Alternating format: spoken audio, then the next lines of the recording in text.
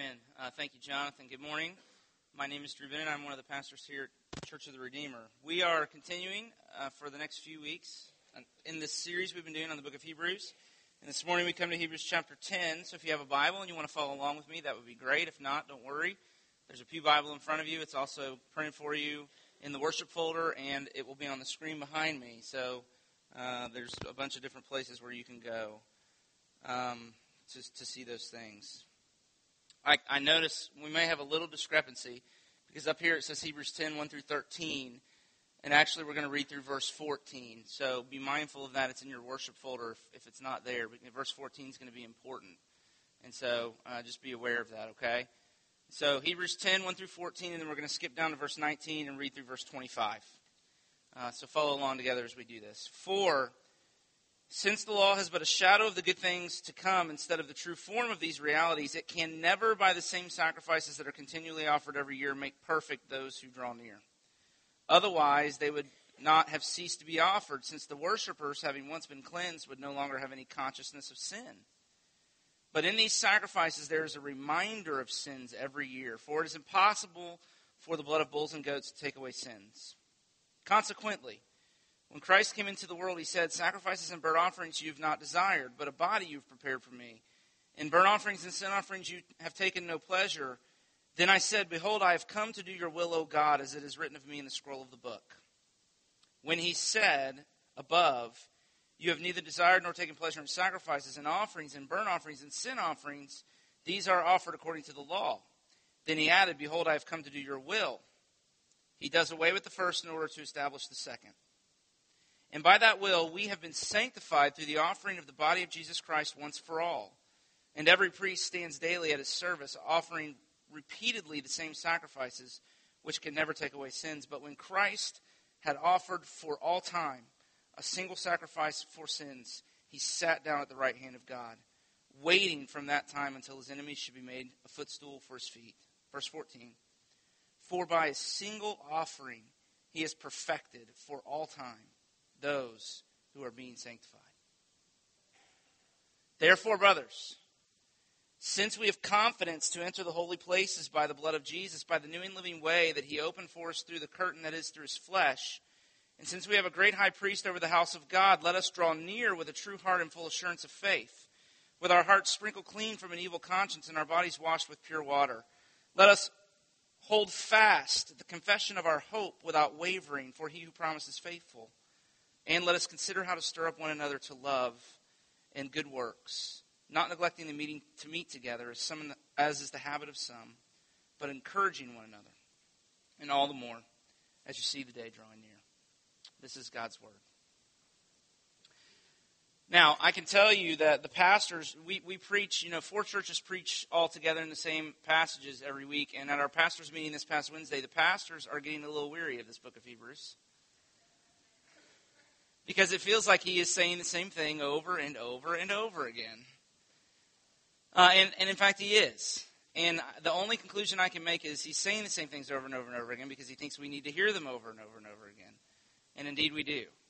And yet, toward the end of chapter 10, there's a transition that begins to take place in this letter, and all the pastors kind of sigh a sigh of relief. Because what's happening is, to this point, the Hebrews writer has been hammering us with these gospel truths to prove the superiority of the gospel of Christ over Judaism or over any other religious system. So, for example, he said Jesus is a high priest, right, who's compassionate with us in our struggles with sin. Or, that through his death and resurrection, Jesus has put away our sins so we can confidently come and stand before God righteous and fully accepted. Our sins are forgiven and forgotten, he's told us. All of these gospel truths, these gospel indicatives. And an indicative statement is just a statement of unconditional truth or objective reality. So there are all these gospel indicatives that he's been just kind of pummeling us with for the last 10 chapters. But here, in chapter 10, verse 19, there begins to be a shift that takes place with that word therefore. Do you see that in verse 19? Therefore. And then in these verses, what happens is immediately he gives us 3 gospel imperatives, 3 commands. So finally, he's moving past the indicatives and beginning to flesh them out in imperative statements, in command statements. He's going to begin to draw out the implication of the gospel. In other words, the gospel leaves us with work to do. And he's going to begin to show us what that work is. Now, what matters, and this is the whole point of this morning, what matters is the order that you put those things in. Because you see, gospel imperatives always flow out of gospel indicatives and not vice versa. Okay? The indicative, the gospel truth about our standing with Christ always comes first and then the imperative. But there's always an imperative. So what I mean by this is this. Does God love and accept you because you're good? Or do you become good only when you realize that God has already loved and accepted you? See? Are you saved by believing the right things, or do you believe the right things because you're saved by grace? Kids, teenagers, do your parents love you because you obey them? Okay, just in case. The answer is no. They don't love you because you obey them. They love you because you're their children and they can't help themselves. Okay? I don't want my kids to obey me out of fear that if they don't obey me, I might not love them. That's destructive. I want my kids to obey joyfully and gratefully because of how they've been loved.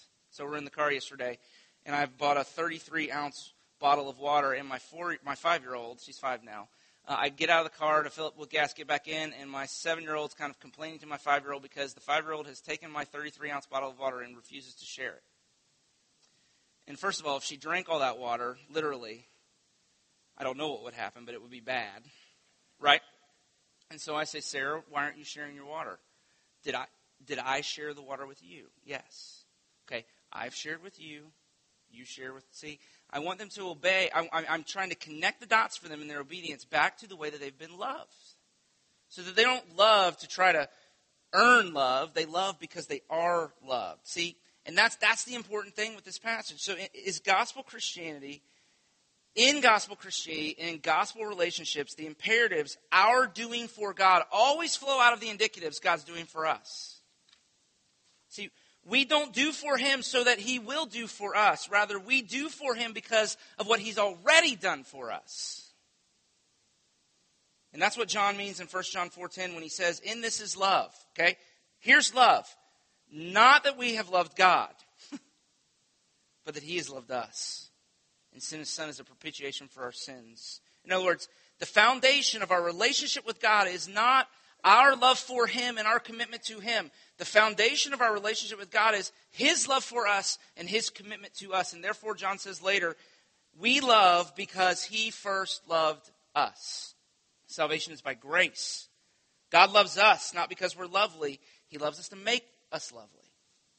God doesn't love us because we first love him. We love him because he first loved us. His love for us comes before any response in us, good or bad. Right?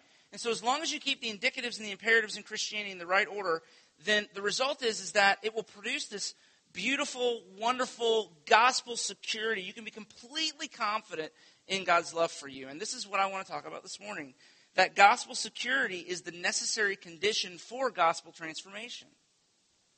You have to be secure in the gospel in order to begin to render to God the kind of obedience that he desires from you.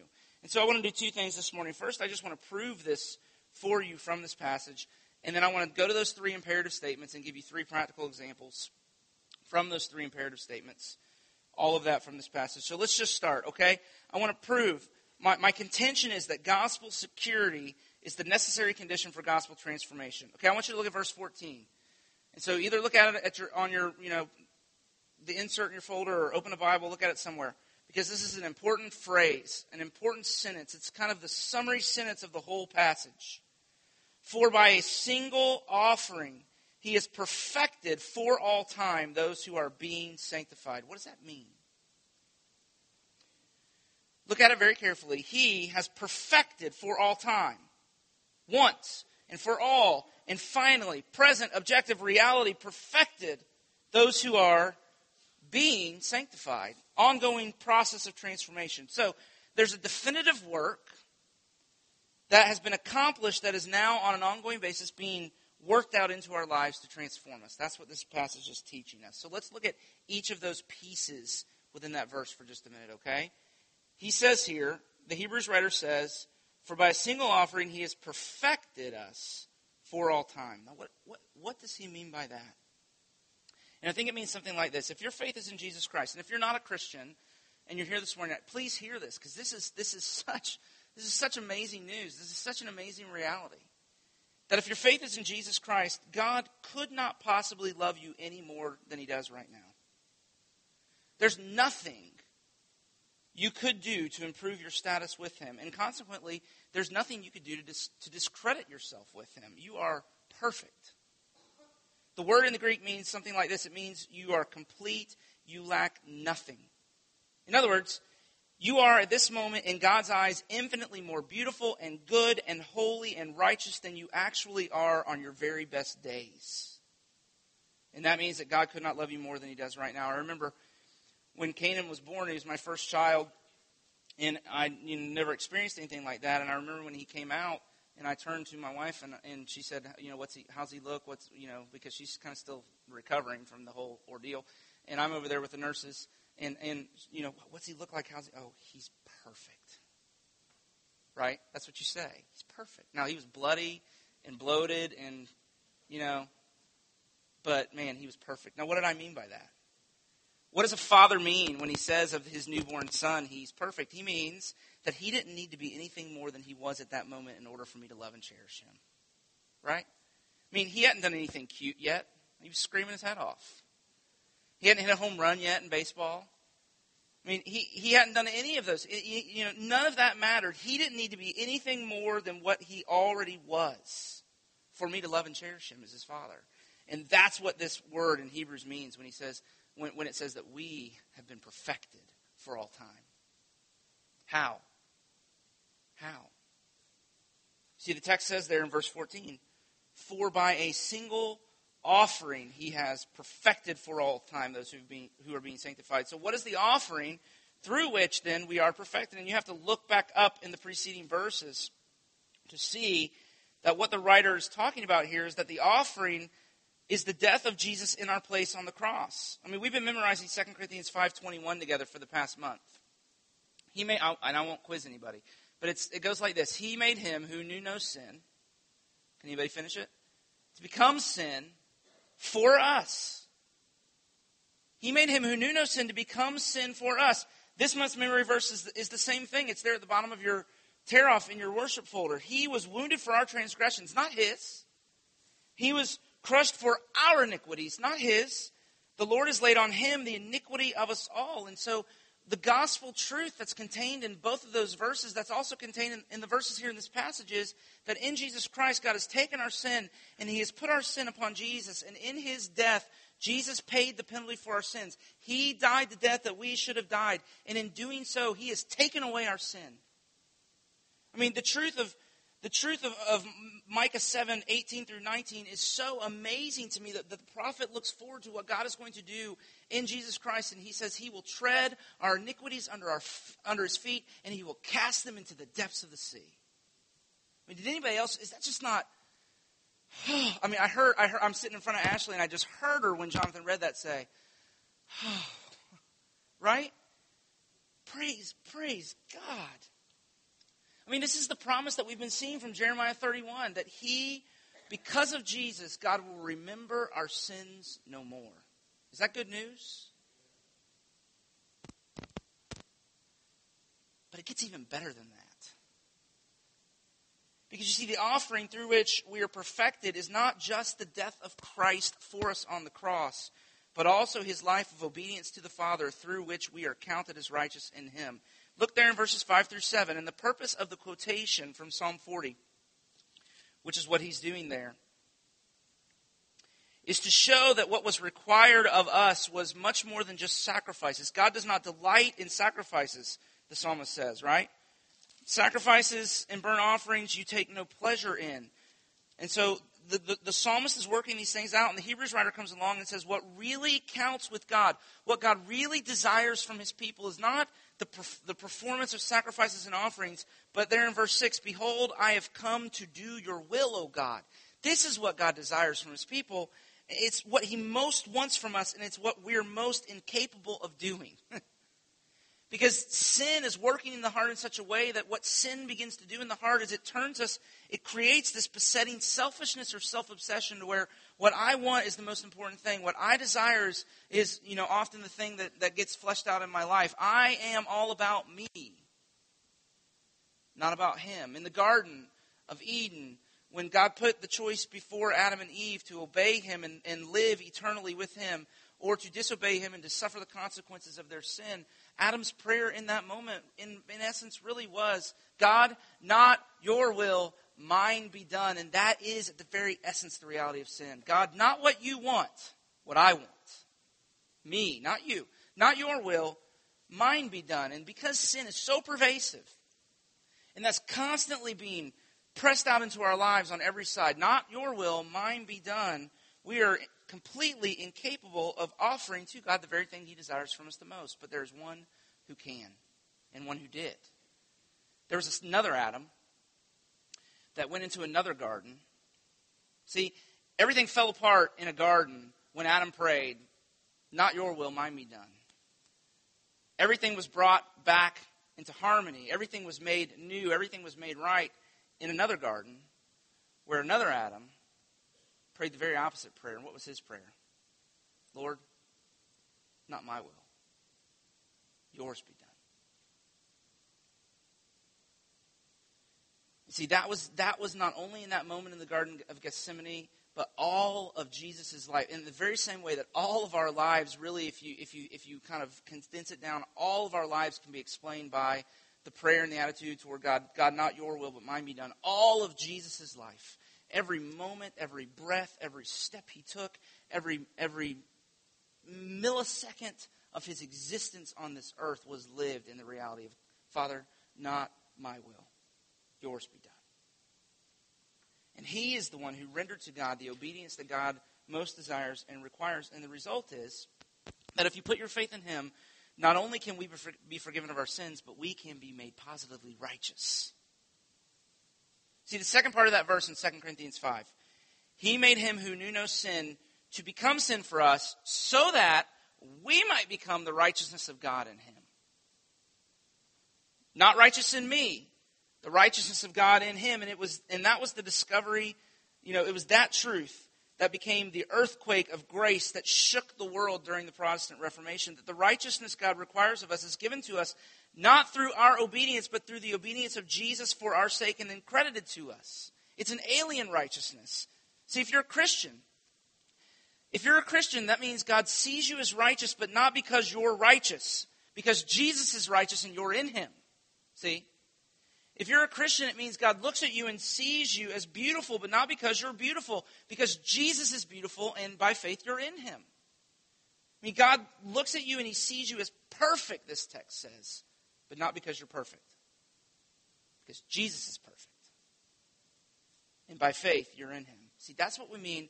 That's what we mean by the doctrine of justification. That he is perfected for all time. His people.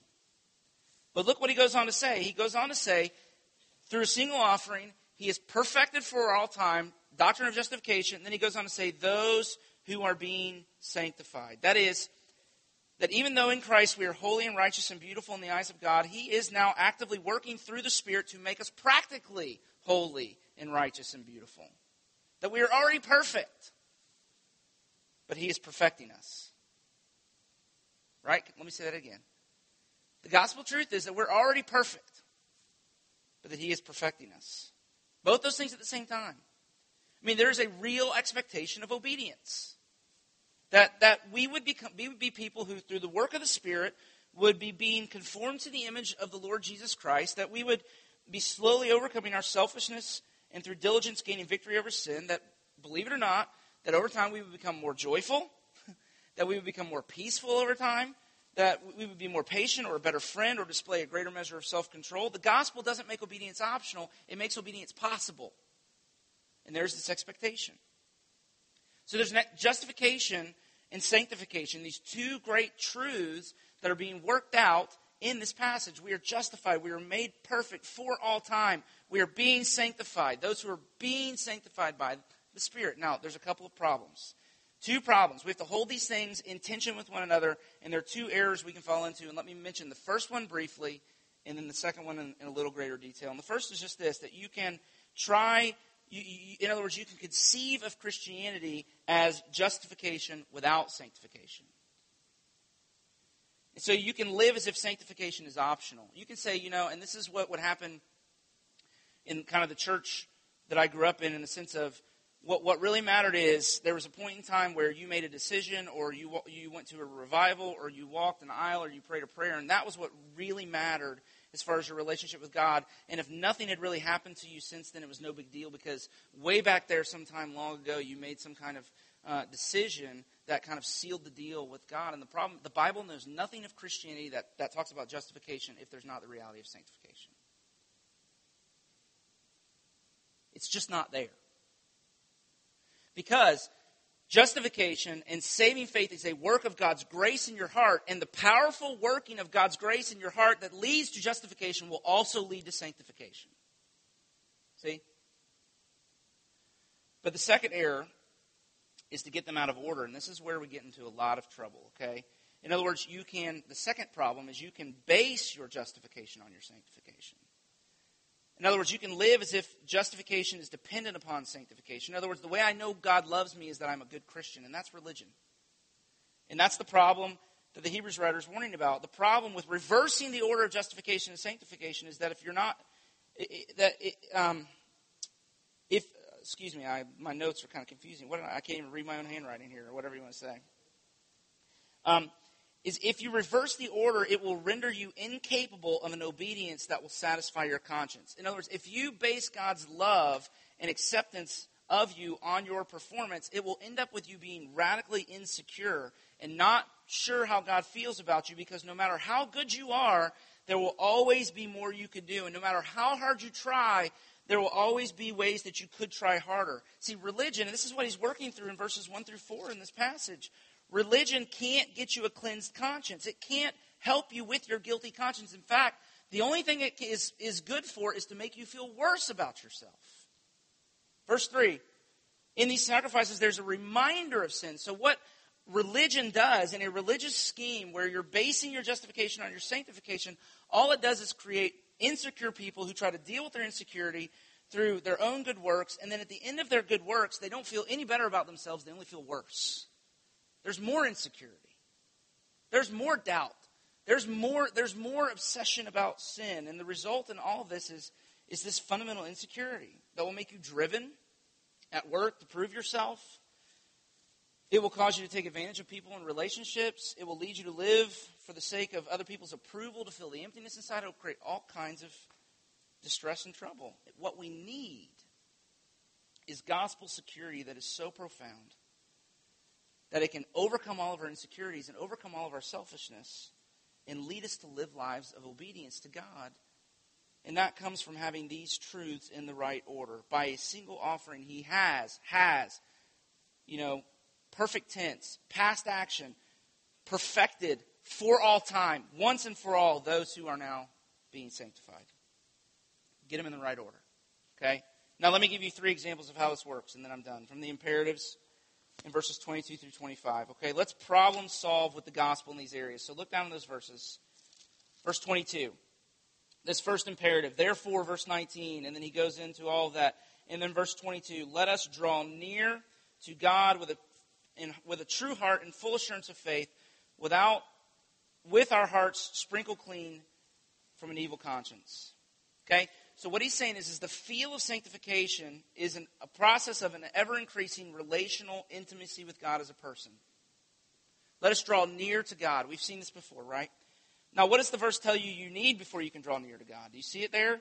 You need confidence. You have to know that God loves and accepts you. There can't be any doubt about that. If you have doubt, you won't draw near. Again, gospel security is the condition for gospel transformation. And so the problem is a guilty conscience. The problem is shame.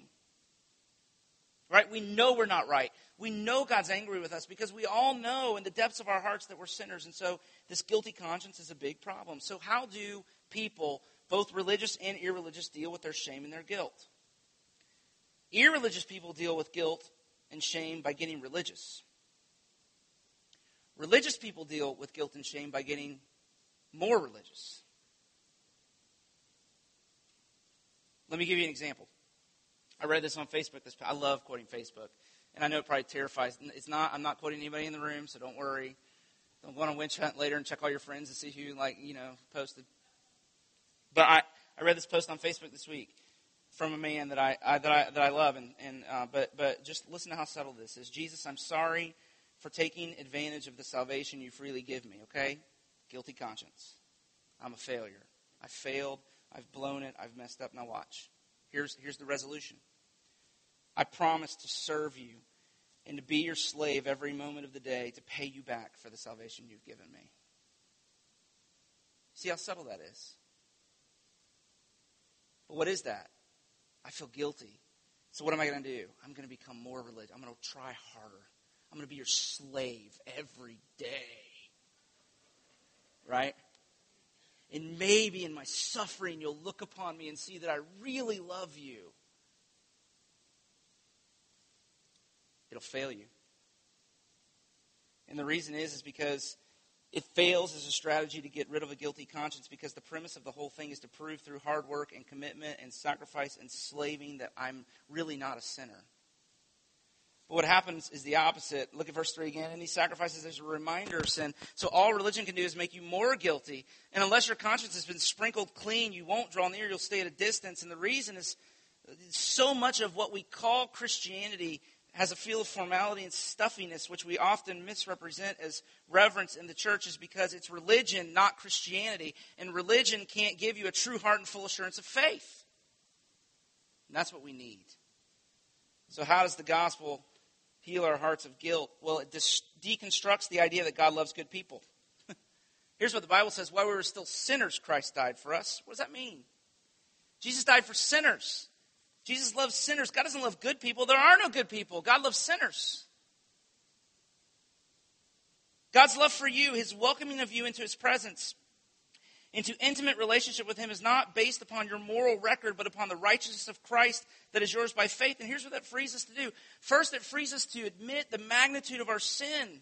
See, religious people are always minimizing sin, but gospel Christianity frees you to maximize the reality and the magnitude of your sin. And then secondly, to assure your heart against all the accusations of the conscience that God loves you and accepts you as you are, sin and all, because, look at verses 19 and 20.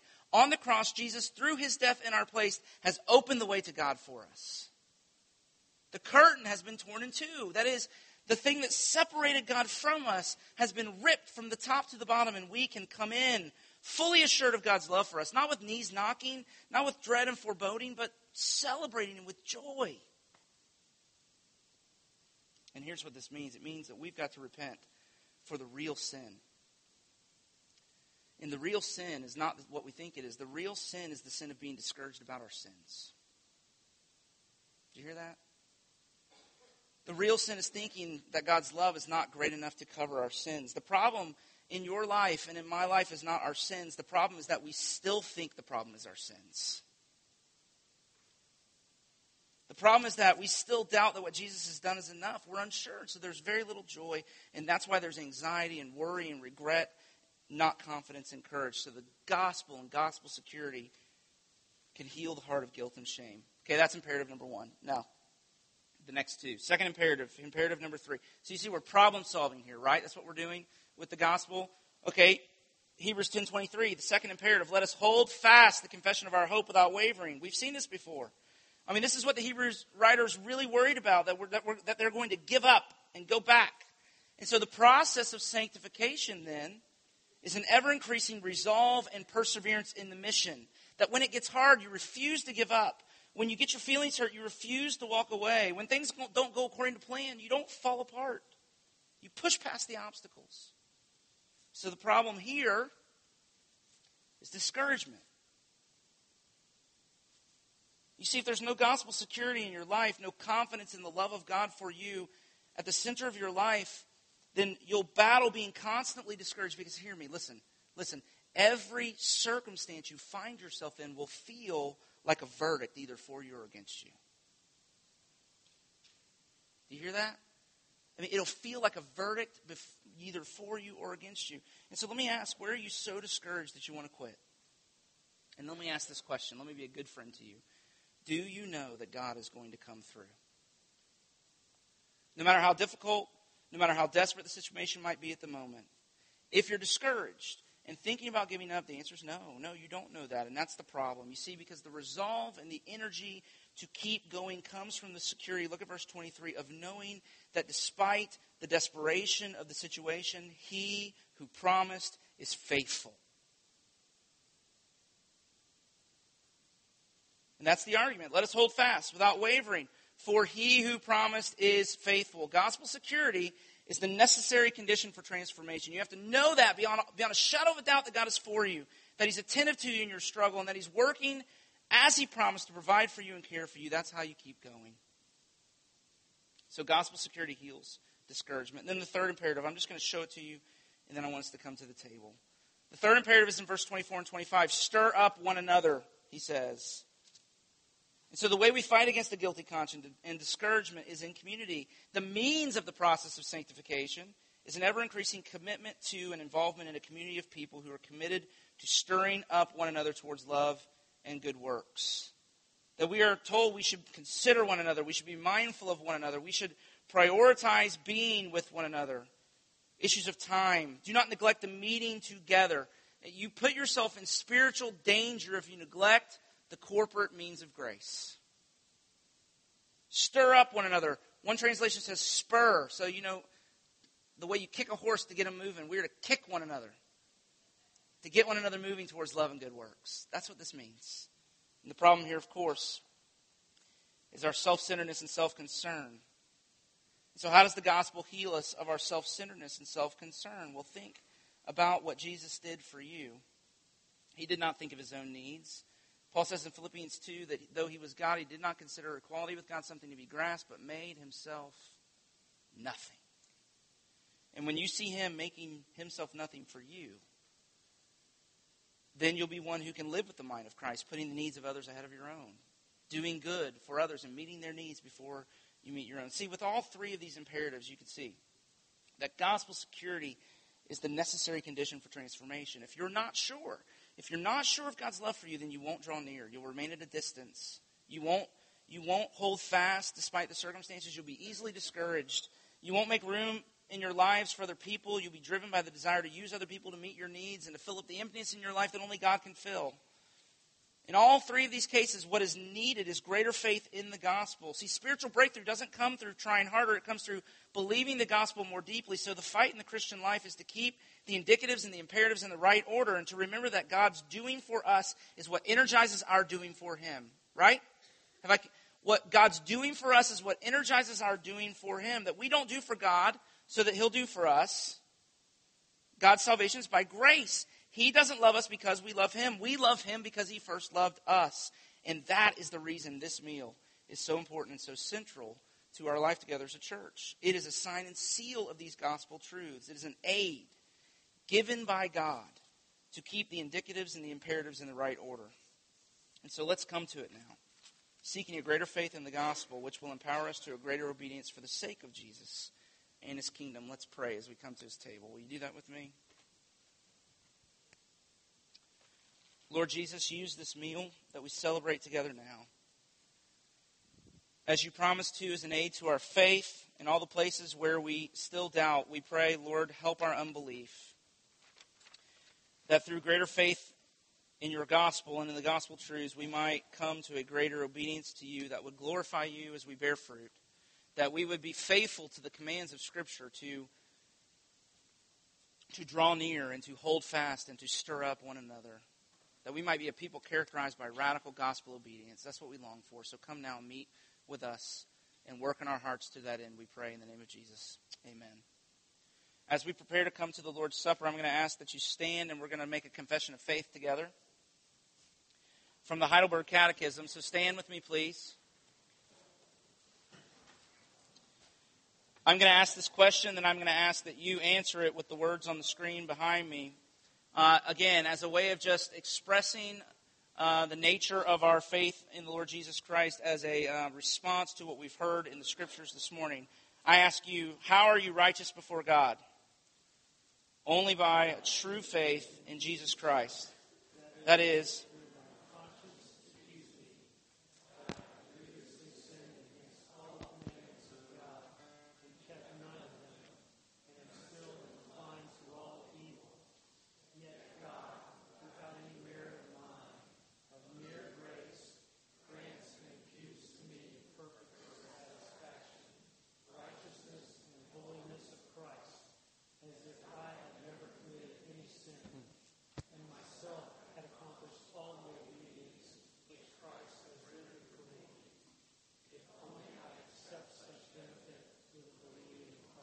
amen.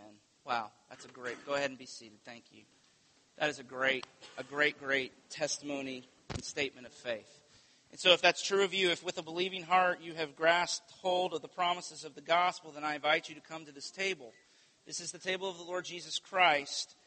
If your faith is not in the Lord Jesus Christ, then what you need is not this bread or this cup. What you need is the Lord himself.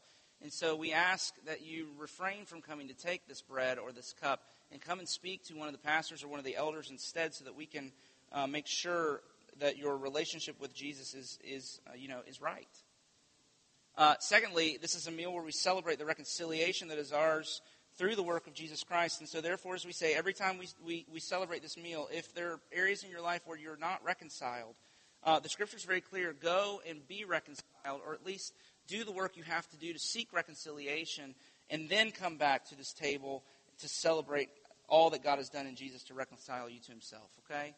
So those are the two just points of self-examination we go through every time we celebrate this meal together. The way we do this is we ask that you come down the center aisle, take the elements, return to your seats on the outside. Once everybody's been served, then we will partake of the elements all together. Okay? And that's how we're going to do this. Also, there will be Ron Avery and Jean Lanehart will be up here. We've had them up here every week because we believe that there are places where we just need prayer. And where we just need God to do a work of healing in our hearts and our lives. And those men who are our elders in our church are here, and they'll be available to pray for you. If there are just things that you need somebody to lay hands on you and pray about, please take advantage of them being up here. And the other men will come and help me serve these elements, okay? So let's pray together as we come to the table of the Lord. And as I pray, men, if you're helping me this morning, would you please come?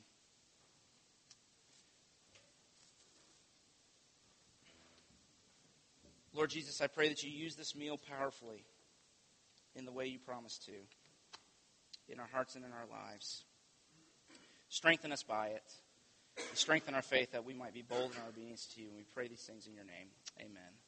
On the night in which Jesus was betrayed, he took bread and broke it and said, "This is my body broken for you."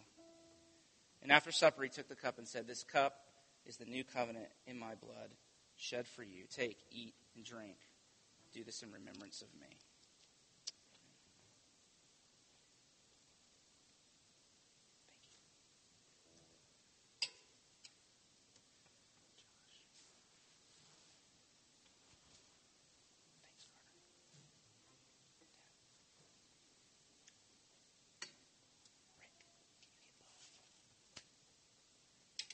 Please come as you feel led.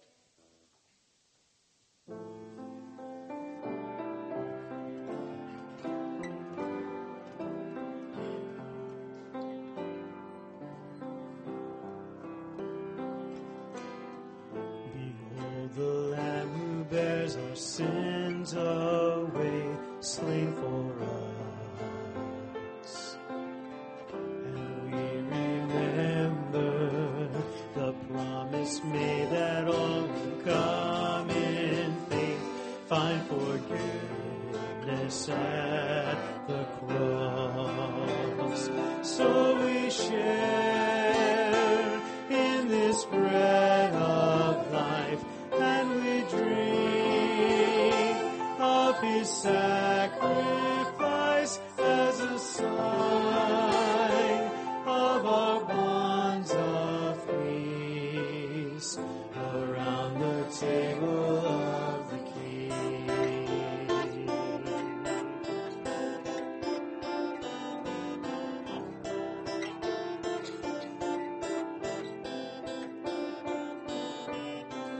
The body our Savior Jesus Christ, torn for you.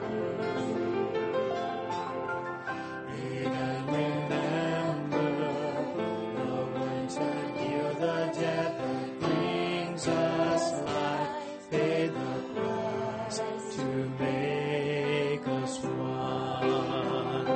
So we share in this bread of life, and we drink of His sacrifice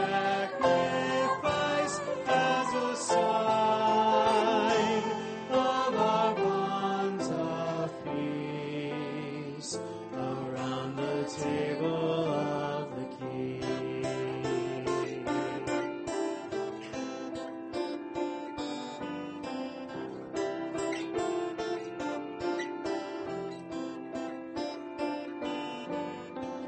The blood that cleanses every stain of sin shed for you.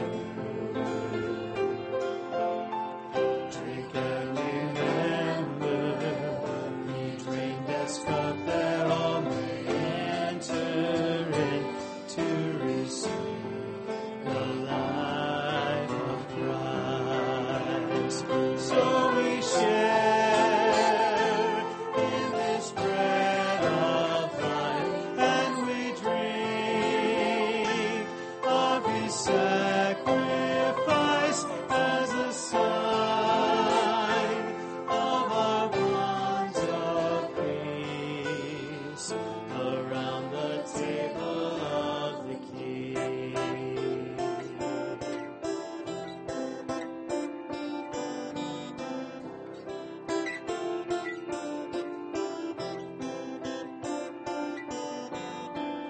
And so with thankfulness and faith we rise to respond and to remember our call to follow in the steps of Christ as His body here on earth. As we share in His suffering, we proclaim Christ will come again, and we'll join in the feast of heaven around the table of the King.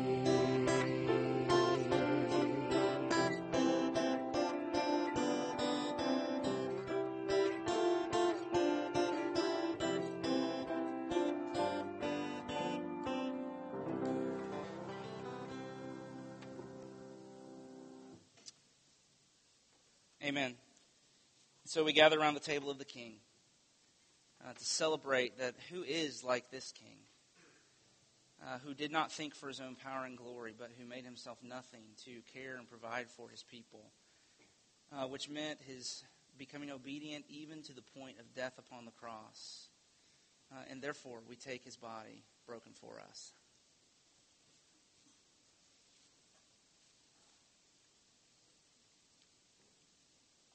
And Hebrews is very careful to say that through the shedding of the blood of bulls and goats, there's no remission of sin, but in this blood can all of our sins not only be forgiven, but they are forgotten and cast into the depths of the sea. Amen? And so we take His blood. Let's pray again. Father, we so gratefully and joyfully receive the gracious gift of your Son, the Lord Jesus Christ, in our behalf. And we pray, like we've said this morning, that the result of our celebrating this meal together, the result of all that we have sung and said and prayed and heard and read this morning would be that the gospel of grace would come home to our hearts in a way that might be new and fresh to us. That it would secure us against all our doubts and fears and worries, so that we might truly be a people who obey you from the heart. A true heart in full assurance, coming near to you, holding fast against all discouragement, stirring one another up against an unbelieving heart that can harden and lead to our falling away. Would you do this work in us, and would it be a work that would glorify you, we pray. In the name of the Lord Jesus Christ. Amen. Amen. So as you go to work for God, to feed the homeless, to care for orphans and widows, as we're called to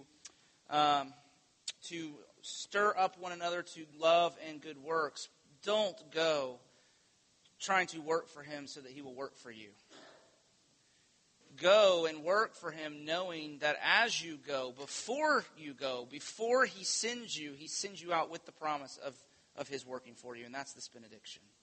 So receive this benediction then as the promise of God's committing to work for you, even as he sends you out to work for him. May the Lord bless you and keep you.